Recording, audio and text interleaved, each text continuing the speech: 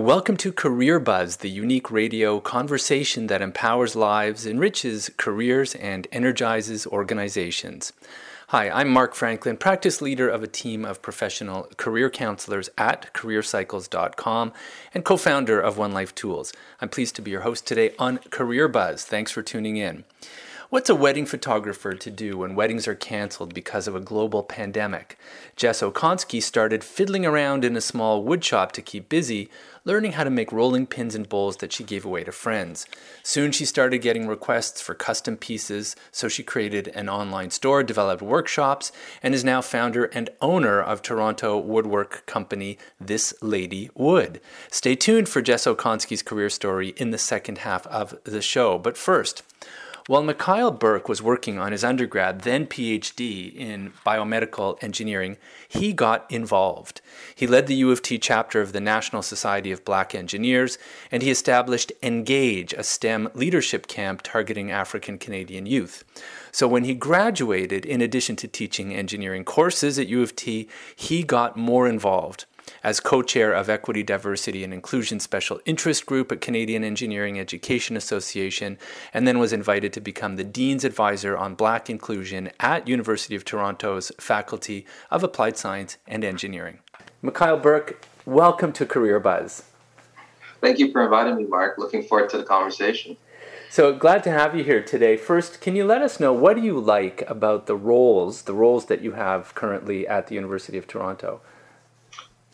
So many different things. So, obviously as a course instructor, I really enjoy teaching. In fact, I was a high school teacher for a very brief period of time at a private school from my home island of Grenada in the Caribbean before coming to university. And I've always just liked that idea of imparting knowledge and creating a space for learning. And so that's why, I feel so attracted to these university as a space. But one thing that I started to pick up and realize throughout my experience was that some individuals within the classroom, within learning spaces, feel more empowered than others. There's some voices that tend to, speak up more than others. There's some individuals who tend to be more represented than others. Someone like myself who self-identifies as Black, that was kind of clear to me. And so I wanted to start to shift my focus not only on educating, but creating spaces and opportunities and access for individuals who are traditionally underrepresented in spaces, and create, an environment where the learning experience could be holistic in nature and empowering in nature, and try to identify those traditional power structures and try to mitigate them as we try to create a more inclusive environment. And so that's why when the opportunity to advise the dean on Black inclusion came up back in 2018, I took that on and have enjoyed the role. Right on. So I want to dive into that role in a little bit later in the interview. Sure. But just to look a little bit at the two roles, the course instructor and now this Dean's Advisor role, what skills would you say you draw on for both of those roles to be successful in them? For a role like a course instructor, obviously, you need to have a certain aptitude or understanding of the knowledge. But it's also important to be a good course instructor, I find, is to understand power structures and mitigate that power, and also understand that the learning experience is actually a two-way street. I never want to engage the learning space as though I am just imparting knowledge upon you, but rather my role is to facilitate a community of learning where I may share some information, but I'm also learning from you, and that also helps me refigure how I might delve into other topics. And so that understanding of powers and empathy as well, I think being an empathetic instructor, I think is key and is a skill that I often leverage in the classroom as well. Which also comes back to that power mitigation. You have a deadline. The assignment's due on Thursday at 11:59. But I know at the end of the day, what does it mean for me if for certain reasons, you have to submit the assignment on Saturday instead, right? You know, sometimes I'm empathetic to the various issues that students have. They have other courses, they have lives, and what does it really impact me? How does it impact me to mitigate that power and just let them submit it 2 days later, right? And I think that sometimes we get strung up on power structures, and so that's one piece that I really take within the classroom. And so I then try to translate that as well to that dean's advisor role, right?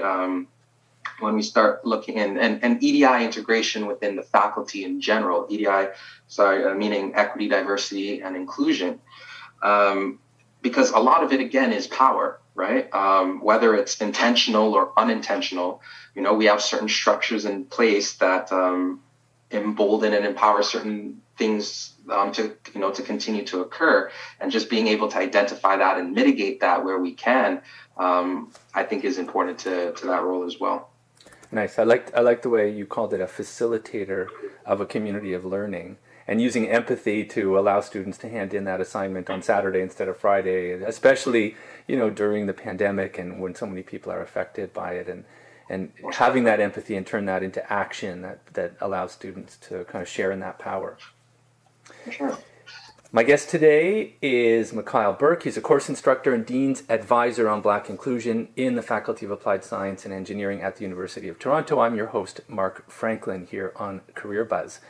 Mikhail, let's just step back a bit. You didn't always have these two roles, and I know you started out in engineering yourself, in materials engineering. What led you there, first of all? What was the plan when back in undergrad when you were still focused on materials engineering? Well, actually, Mark, if you don't mind, I don't mind even going further back. My link to U of T, I always felt akin to the place because my mother used to be a lecturer, a course instructor herself at New College, teaching. She was a lawyer, but she also taught courses in women in the law. And I remember being, about 4 years old. Sometimes when she couldn't get a sitter, I'd be sitting in the classroom with her while she was teaching. And so, I always had, an affinity to the University of Toronto. I always thought that this would be the school that I would apply to, just by virtue of that connection. But then when it came to, which field I should choose, I had no idea what I wanted to study. And, I chose engineering in part, and being in science and technology and engineering because of outreach camps that were run out of the university called SciCamp.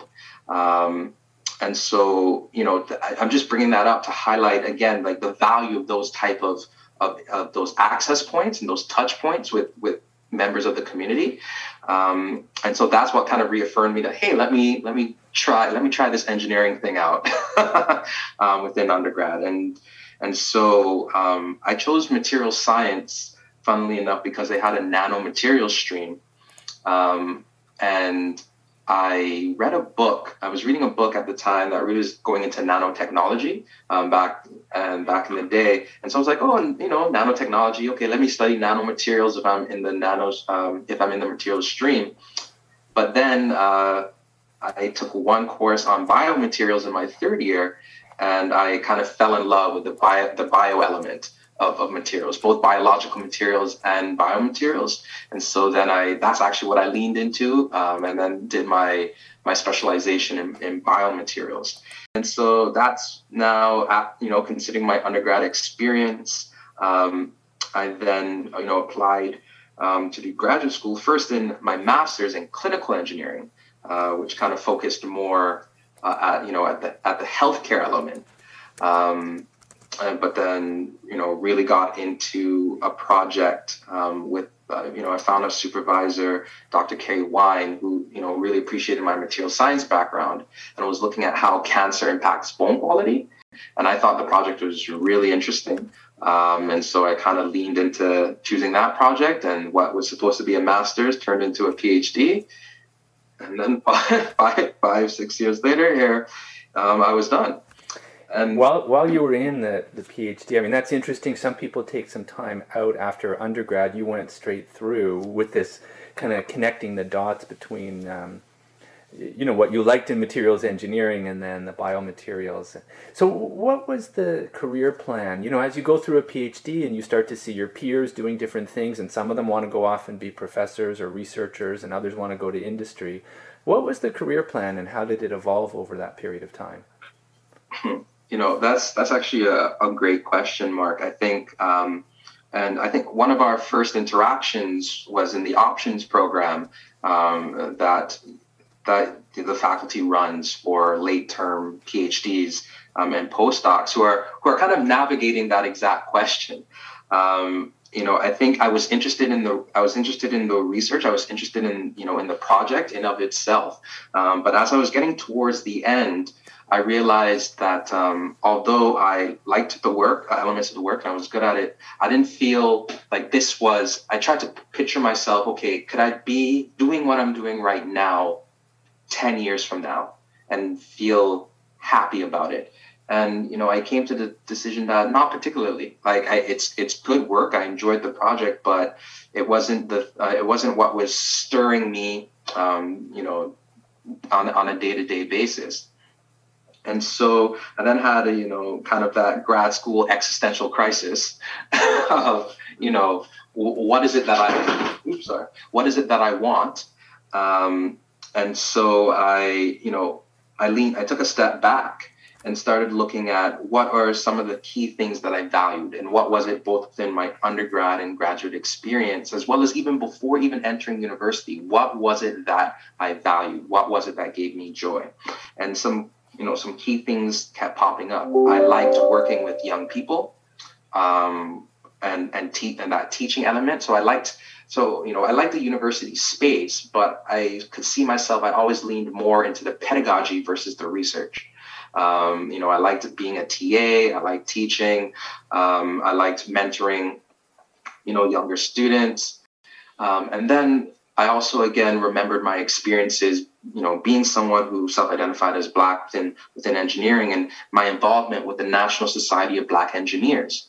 I loved, working with that group at that organization with fellow students. I built a lot of community there.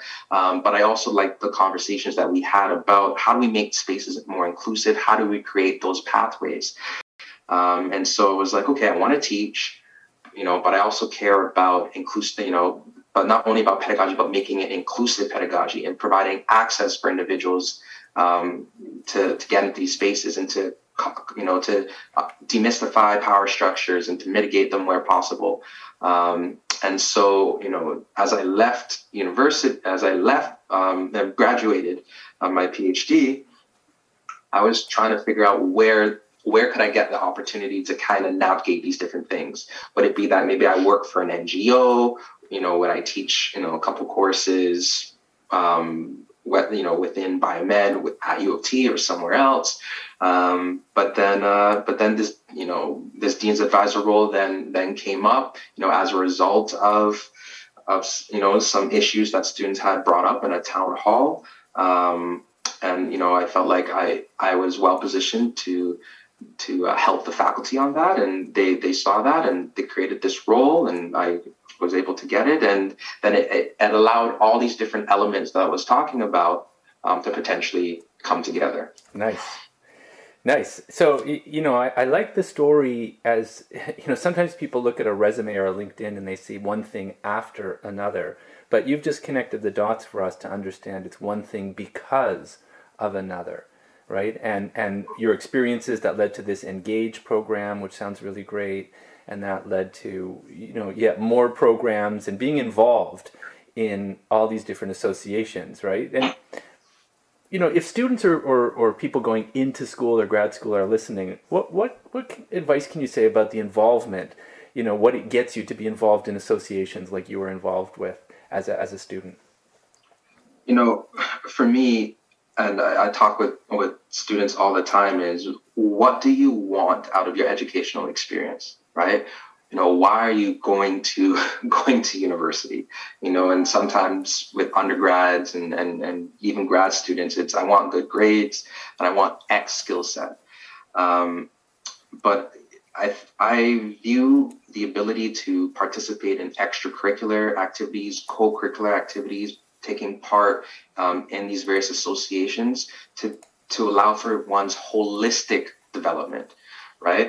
Kind of help define, like I find university as the space to navigate who you are.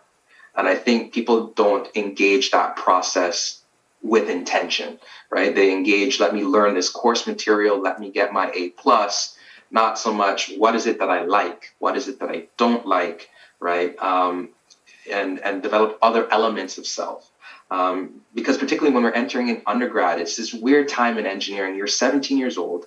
You're coming into a first entry professional program. That's what kind of even makes it different than, say, being a lawyer or a doctor, right? You're engaging this profession while still trying to find out who you are, and and so I think there's a lot of value to diversifying experience and contextualizing experience and ways to view and lenses to view the world. And I think various associations, for example, for me, it was, the National Society of Black Engineers, but there's so many different associations that are doing work in so many different spaces, whether it's not-for-profit work, whether it's community development, right? Whether it's tech and the environment. And I think that's all important. Well, also just, associations that may have nothing with linked to your technical expertise, but just building your own persona, being part of the drama club, right? Right? Being part of, the video game association, whatever it is that brings that joy, it helps you build connections, build community, and it's part of that life journey of navigating who you are and what do you want. Mikhail Burke is my guest today. He's course instructor and Dean's Advisor on Black Inclusion in the Faculty of Applied Science and Engineering at the University of Toronto. And I'm your host, Mark Franklin, here on Career Buzz. So, Mikhail, it's an interesting journey, and I appreciated you sharing that story of how being involved in groups and associations on campus can really build your experience. And that National Society of Black Engineers at U of T sounds like it was a really good experience for you. And now with this interesting role during these really interesting and challenging times that we're in, so many things coming together, Black Lives Matter, the pandemic, like just so many things. And even before this interview, you and I were talking about coming back into the classroom. You and I are both doing some teaching at the university, and there's so many things going on. And so this role now, which I think is a brand new role that you started, it was in 2018. Right? Can you just say a bit, how did this role emerge, and what was, how did you get involved right at the beginning to make something of it? No, and that's a completely fair point. So, first and foremost, the formulation of the role, credit of that has to go to student advocacy.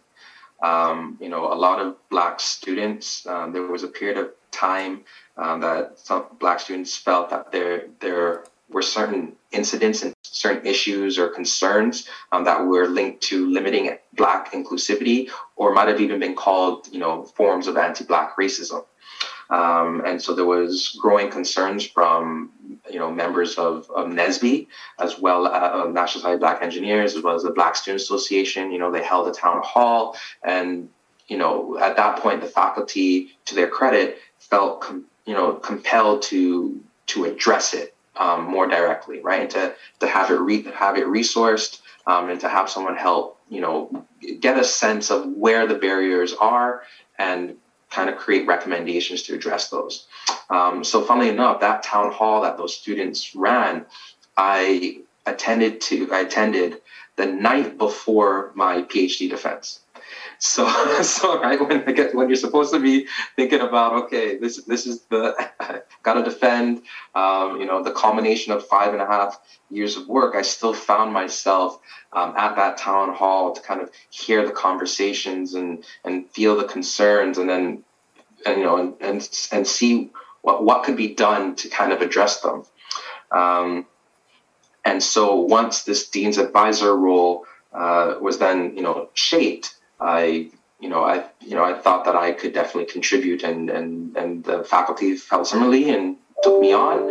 And the initial primary focus of this role was to strike a committee and the dean struck the committee, and I was to chair the Black Inclusion Steering Committee, which its mission was to do an assessment, a faculty assessment to potential barriers to access, inclusion, and success for Black, not only students, but faculty and staff, and then try to provide recommendations to address those barriers.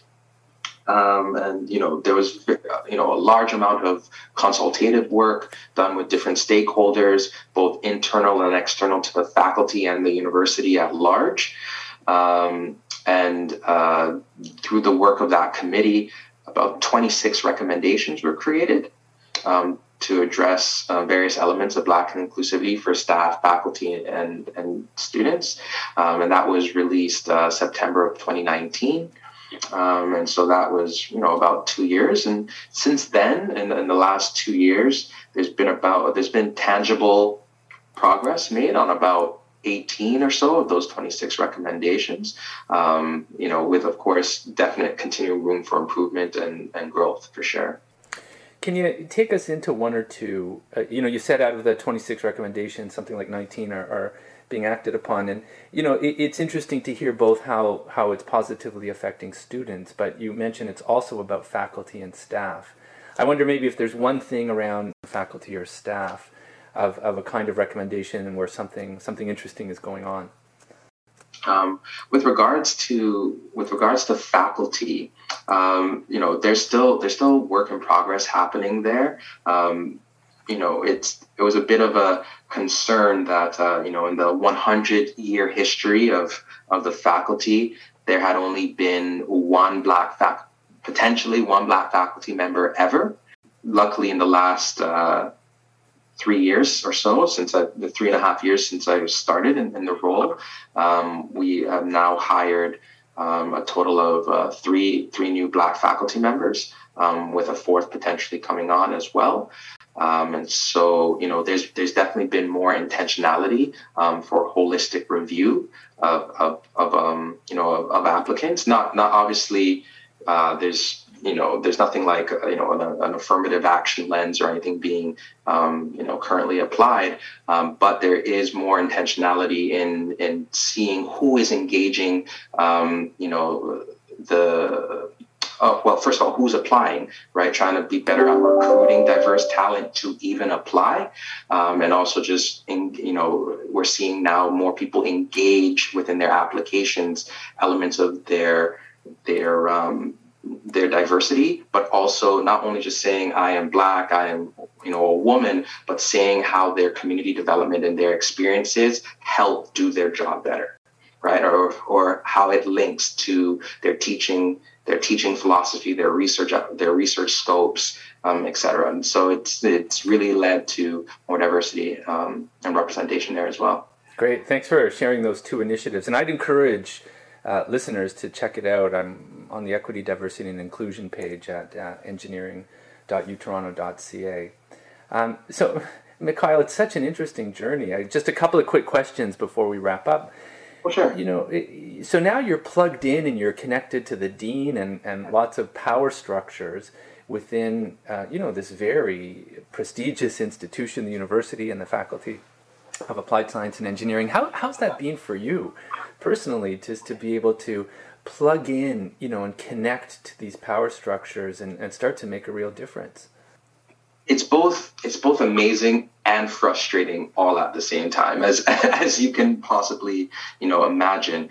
On one hand, being, operating out of the dean's house, being able to have the ear of the dean and other senior administrators. I work very closely with the vice dean of undergrad, the vice dean of grad, the vice dean of first year. I'm going to start working more personally with the director of diversity, inclusion, and professionalism within our faculty.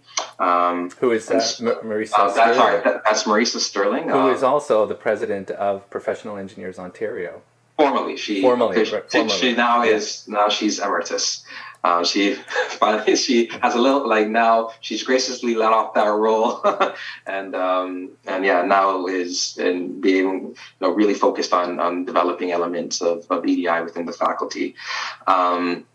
So yeah, there's being having those different voices and having those different connections and being able to, I like to say, be that guy sometimes in that space where you see certain conversations going a certain way and you feel like you need to, interrupt and be able to have that be that influencing voice because, that voice might not have been there before. It is now is great. But then also sometimes, when you're in that space and you see the need for change, but you understand that, the process doesn't happen instantaneously, right? There's a lot of complexity with power structures are very complex. The individuals who are in different positions are complex individuals, right? And sometimes when you see a goal, but you understand that there's all these moving parts that have to both be navigated as well as worked with, you can sometimes feel a little anxious, like, oh, the solution's right there. Let's get to it, right? But it's overall been quite rewarding. Nice. And so what's next for you, Mikhail Burke? What's next in your career or story? For me personally, I will continue to focus on, I'll always be, what's the word I'm looking for? I'll always be engaged and, a champion for Black inclusivity within our faculty. But I am soon going to be transitioning to a broader role, looking at, directing our access and inclusive pedagogical development within the faculty more broadly, because I do a lot of that work anyway. And so that's kind of being tailored there. And so I really want to broaden that work, broaden that focus, right? What is holistic pedagogy? How do we create inclusive classrooms? How do we empower instructors to be able to have these conversations and to facilitate such learning? At the same time, in terms of access, like how do we continue to build pathways into engineering for traditionally underrepresented groups, within the community, but not only access in that sense, but also access to graduate school, access into the professoriate, and access into research versus teaching. And so there's a lot of opportunity here, and I think a lot of work to be done. And so I'm really looking forward to building up those various elements over the coming couple of years. Nice. It sounds like a great work, and you're already on that path. So how nice to be able to use your experience as a springboard. Yeah, and then teaching. I want to definitely continue to teach and take on a workload there, and then mull over whether whether joining the professoriate is something that I want to do. I've been thinking about it. If I do, it would definitely be teaching stream because again, like I said, pedagogy is what I'm interested in. But yeah, just having some time just to continue to build my experience within this very diverse space and figure out how I want to leverage my skill set moving forward. Last question, Mikhail Burke. Now that you've told us a bit about the twists and turns in your story from teaching high school to an undergrad in materials and a PhD and now this Dean's Advisor role, so you've had a lot of twists and turns and made a lot of choices along the way. If there were one thing that you could share with listeners, either a piece of advice or something that you've learned personally about making choices, sometimes tough choices, what can you share with listeners about your own journey and what you learned from it? That's actually a very good question, Mark, in part because I continue to navigate the answer to that question myself.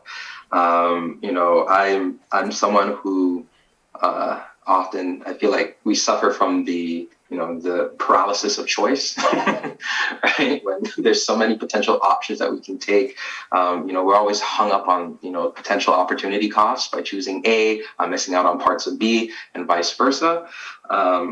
But what I would say is at the end of the day, and it's a very underrated, but always, whenever you are making a choice, be very intentional in understanding what it is that you value.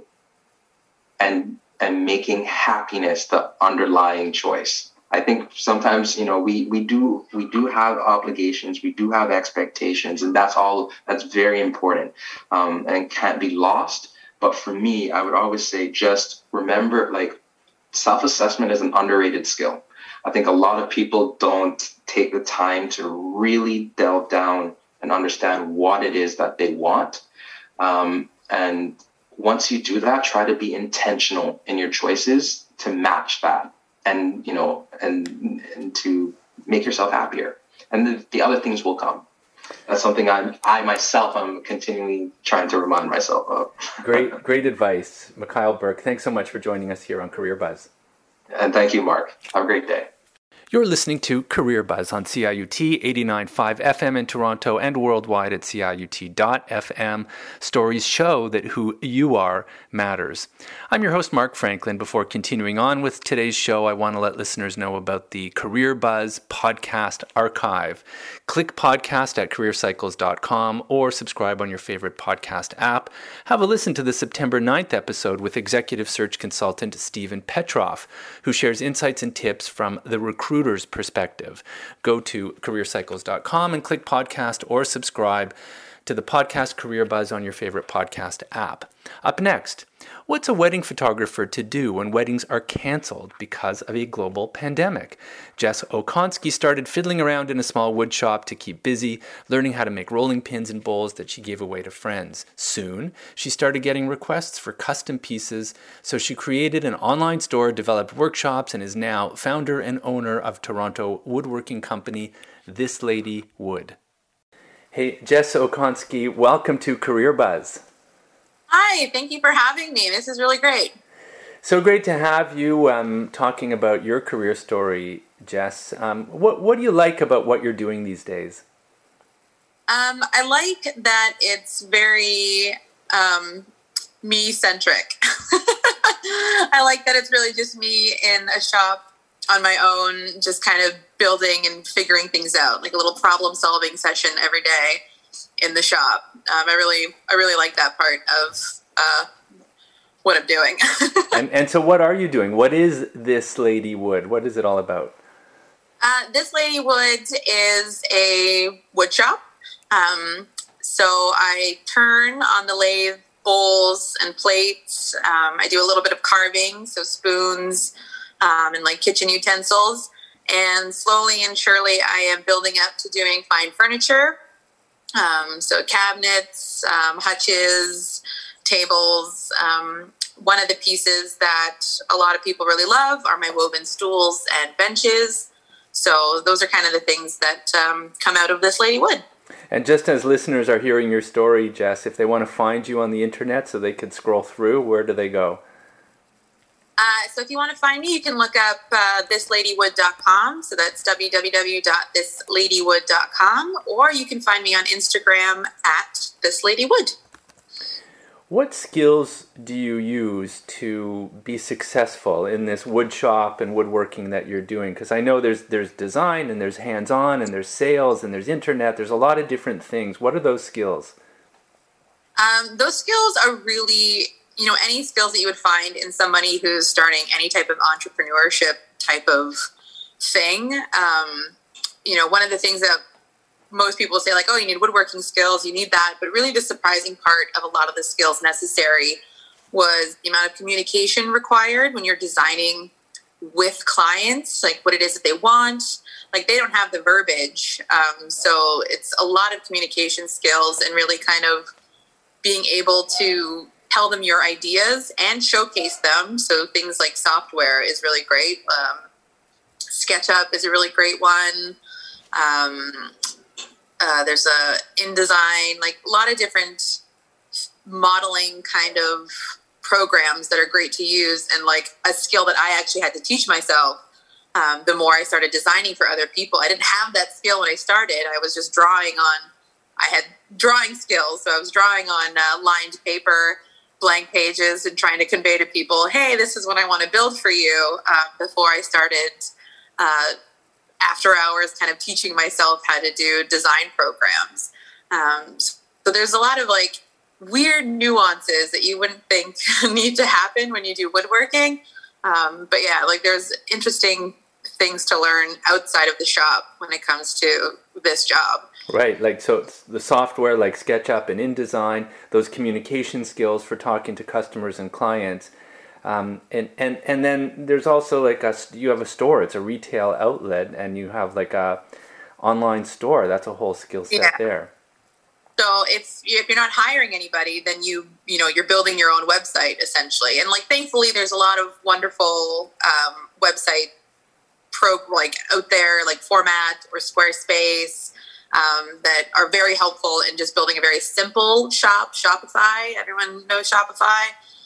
To build like a very quick and easy online store. I chose to do my own store on a website as opposed to selling through like Etsy, which is also where, we all see a lot of beautifully crafted items being sold on Etsy. So I just personally went with my own store. Just easier to manage that way, I think. Nice. My guest today is Jess Okonski. She is founder and owner of This Lady Wood. I'm your host, Mark Franklin, here on Career Buzz. Jess, let's step back in time. You weren't always doing woodworking. I know you did a degree in visual or fine art. What was the degree and what was the career idea at the time? So, like anybody, I went with my passion. When you first get out of high school, you're not sure what you want to do, but I loved painting and I loved drawing, and it was one of the things that I was very good at. So I went to York University. I did a bachelor's of fine arts in painting and photography. So when I came out of university, my plan was originally that I would work in galleries or museums or like get a job at the AGO, like be really big on there. But I found that I wasn't interested in the kind of behind the desk type of lifestyle. I was very much like I had to be drawing something, painting something. I was always full of ideas. I should be doing this. I could build that. I could start, photographing these things or this project or this art series. Like I always had these ideas. So I spend a lot of my time mostly just coming up with these ideas and working on those as opposed to really focusing on like getting a good gallery job and working through the steps. But yes, my plan had originally been working at a gallery, but I ended up as a photographer because it was just filling that creative need that I really desired. It's almost like the photography was a sidebar or a side gig to the more important career ideas of gallery or museums or whatever, and the side gig became the main gig. Yeah, the side gig ate the other gig, basically. It was just more fulfilling for me to go out and photograph people and objects, to create art series, based on emotions and feelings. Your growing pains in your early 20s, you, as an artist, a lot of different ways of expression come out when you're feeling a lot of different ways about your life or where it's going to go. So photography kind of like really crept in and took hold of that's going to be what I'm going to do. And that's really what fulfilled a greater passion to like, yeah, we're doing it. We're jumping off the boat and we're going to go do it. And you were doing weddings and you were doing fashion photography. Things looked pretty good until the pandemic.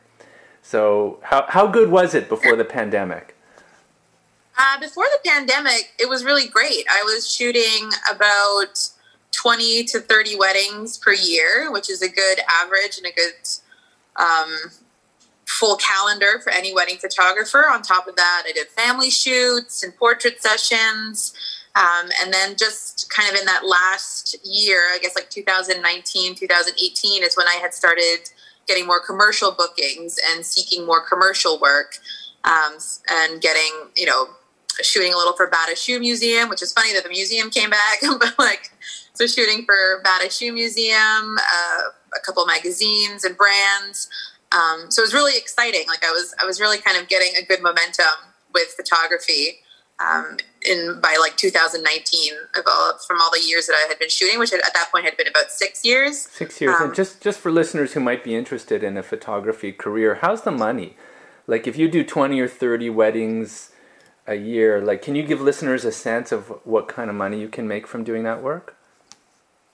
It's a tough one to really get into because photography doesn't have a salary set point. You're not searching, banker, what do they make, a year salary rise. Photography is really kind of what you price yourself at. So there are photographers who easily make six figures every year between weddings and just selling albums from the weddings they shoot and just really, marketing themselves really well for a high price point. And then there are photographers who, it's just I wouldn't say it's about like 50 to 60. It's just a livable, usual type of wage or salary per year. But it's really hard to kind of say like you're going to get this if you really start, because it's really how you price yourself and how you sell yourself. For sure. And so that's really helpful to get that kind of annual range. Is in like a wedding, like if you say I'm going to shoot a wedding, I know it's going to be highly variable, but what's a range? Well, weddings, it's been a big talk in the wedding industry a lot to be, okay, even if you're a beginner, price yourself at a good point. A lot of people start off like, I'll do it for free or like in exchange for something, or they'll price very low, like $700 or like $800 for a full day wedding. And like, you're not going to succeed. You will burn out very fast if you don't set an expectation for clients that this is what I'm bringing to the table. And like, even if you think like, oh, I'm not good enough to price myself that point, the thing is, photography is a lot of work. So even if you think like, oh, if I price a 6-hour wedding at $2,000, that's crazy. That's a good starting point for someone who wants to get into photography, because you have to buy software, Photoshop, Lightroom, that's a monthly or an annual. Photo Mechanic, that's also a monthly or an annual. Presets, maybe you want somebody else to edit the work. Culling all the photos that you've taken takes time. Editing all those photos you've taken takes time. Emailing back and forth, for sure. There are, everyone thinks it's just a day. There is a lot behind the scenes for it. So I would say don't sell yourself short. Start like where you think you're going to be, and then just double that number. Like what scares you, like make sure you're scared of that number when you put it out there first, because otherwise you won't succeed. You won't get there. Good advice. My guest today is Jess Okonski, founder and owner of This Lady Wood. I'm your host, Mark Franklin, here on Career Buzz. So, Jess, the pandemic came, and that, we haven't been to too many weddings. They're coming back slowly, but clearly that had a big effect on photographers. So how did you manage that and then connect the dots for us from photography to This Lady Wood?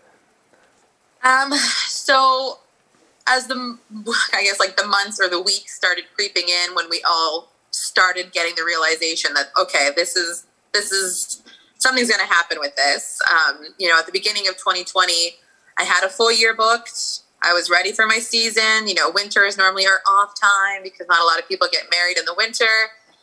So I was gearing up for my first wedding was February. My next would be in April. And then the pandemic hit. And people started postponing weddings first just in like April and March time when we had first had that 2-week lockdown. And then as that 2-week lockdown became longer and everyone realized, oh crap, like this is going to go, that's when the panic really set in. So I had a ton of emailing back and forth, a lot of talking, a lot of managing customer expectations, back to communication of here's what we can do. Here's what the province says we can do. Maybe we push to this day. Am I free that day? Okay, we can move it over. It's like, there was cancellations. There was a lot of difficult conversations to have with clients because, weddings cost a lot of money. And when this all kind of hit, it really crumbled for a lot of people. And then, so everything moved or got canceled. And I had all of a sudden a whole year where I had no work, essentially. I did not have the income that I was used to making. and I had a small panic attack of like, what do I do? I had finished it up editing or doing any little batches of photo work that I had on my table. But by when that finished, I was sitting at home, and it was actually my partner, Adam, noticing that I was getting a little bit more sadder and sadder every day, who encouraged me to just come in to the shop where he works and just start playing around on the lathe. I had done a few things on it ages ago. He's like, just play around. Everyone's baking. Make a rolling pin or something. Just come in and do something. I can't have you sit at home. You're looking too sad. And I was like, okay. So I went in, and that's kind of where I started. Like, I just started making things. So we should say this is, when you said the workshop, this is Spacework where you've been at. So maybe, yeah. So spacework.ca, I think, is the place for people who are interested in those kinds of workspaces to do something like you were doing. So you're playing around, you're getting your hands dirty, literally, with some woodworking equipment. And so how did that evolve into, hey, I could maybe make stuff for people or do courses? Well, it started with me just giving away the items, really. I was going in, turning bowls, I got a little tiny one here, tiny bowls and small objects and rolling pins. Everyone was baking at that time. It was like the pandemic baking boom at the beginning of the 2020 shutdown. So I made rolling pins for friends and family, and I just kind of gave them away because I was accumulating a lot. I was spending days in there just trying to get the hours to pass, and I gave them away, and then people started getting really interested. They would show their friends would be like, oh, I want one of those. So they would contact me, and I just started selling them. I'd be like, okay, yeah, I'll totally make a bowl for you. It'll be X amount, and I'll make it out of this wood. Does that work? Great. So it was really kind of friends and family that got the ball rolling. And the more that the interest kind of came in, and the more my interest grew in trying to make bigger objects, or, oh, now that I know this tool, I think I can make this. Let's go and try that. That's kind of where, like, if I started turning, pandemic shutdown was March, I started coming into the shop at Spacework.ca. My shop is in there with a bunch of other people. I started coming into the shop about end of April. And then by August is when I had kind of peak interest of people wanting to buy my bowls and my plates. And that was when I did my first little piece of furniture that even got more recognition from other people. And that's where more requests started coming in for larger and bigger pieces. And it was pretty much around September that I was like, you know what? I think I can do this. Like, it took a few months, but it wasn't until September of that year that I was like, you know what? I think I'm going to do this. So for those looking on the recording, I've got some of the pages scrolling by from thisladywood.com. Not only were you making the bowls and the furniture, Jess, but at a certain point you started to say, hey, I can teach this. And you started running classes, and I know in addition to that, you got some really great coverage from a certain media outlet. So the courses and the media coverage, how did that all work? So this is kind of the great correlation of switching careers and networking, I guess, because the media coverage came in June, July of 2021. So at this point I had started making List Lady Wood happen in September of 2020. And so it had been about 6 or 7 months of building larger furniture, showcasing it on my Instagram, both on my old photography Instagram, and now the new This Lady Wood Instagram. And a lot of the people who were photographers who followed me on This Lady Wood, Jessica Okonski, my full name for photography, were following me on This Lady Wood. And as photography started getting back in, they were heading back into work. And actually one of them works for Toronto Life. So when Toronto Life decided to make a feature on pandemic shifts and what people had started doing instead of their normal work, she put my name in. So a fellow photographer was the one that put my name in to showcase my new work as a woodworker. So So that's where the feature came in. And then when that feature came out, I'd already been getting a lot of questions about, do you teach? Can you teach me? I really want to learn. Like, I'm a woman and I always wanted to do woodworking, but I haven't done it. Like, so, and then once the article came out, the requests for teaching, like, then it really boomed. And I was like, okay, I'll do a few workshops. Let's see what we can do. So then it kind of started from there. Yeah, that's crazy. And so that was a few months ago with this great Toronto Life article, which I read was so fabulous. So what about the sustainability now? Like, you've got a kind of going concern. You're selling turned objects and furniture, and there's custom furniture, there's courses. You got that nice bump from the media coverage. And here we are doing this interview in September. So how are things going, and how does it look for you moving forward as a viable career option? It's looking really great, actually. Like, the media bump was really like a good skyrocket.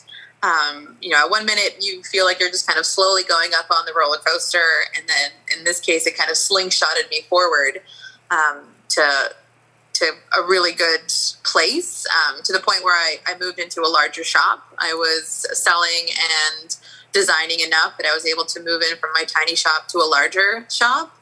And between custom orders that are coming in and workshops and classes that people are still requesting, and different ideas for different workshops, even as a workshop as simple as, Tools 101.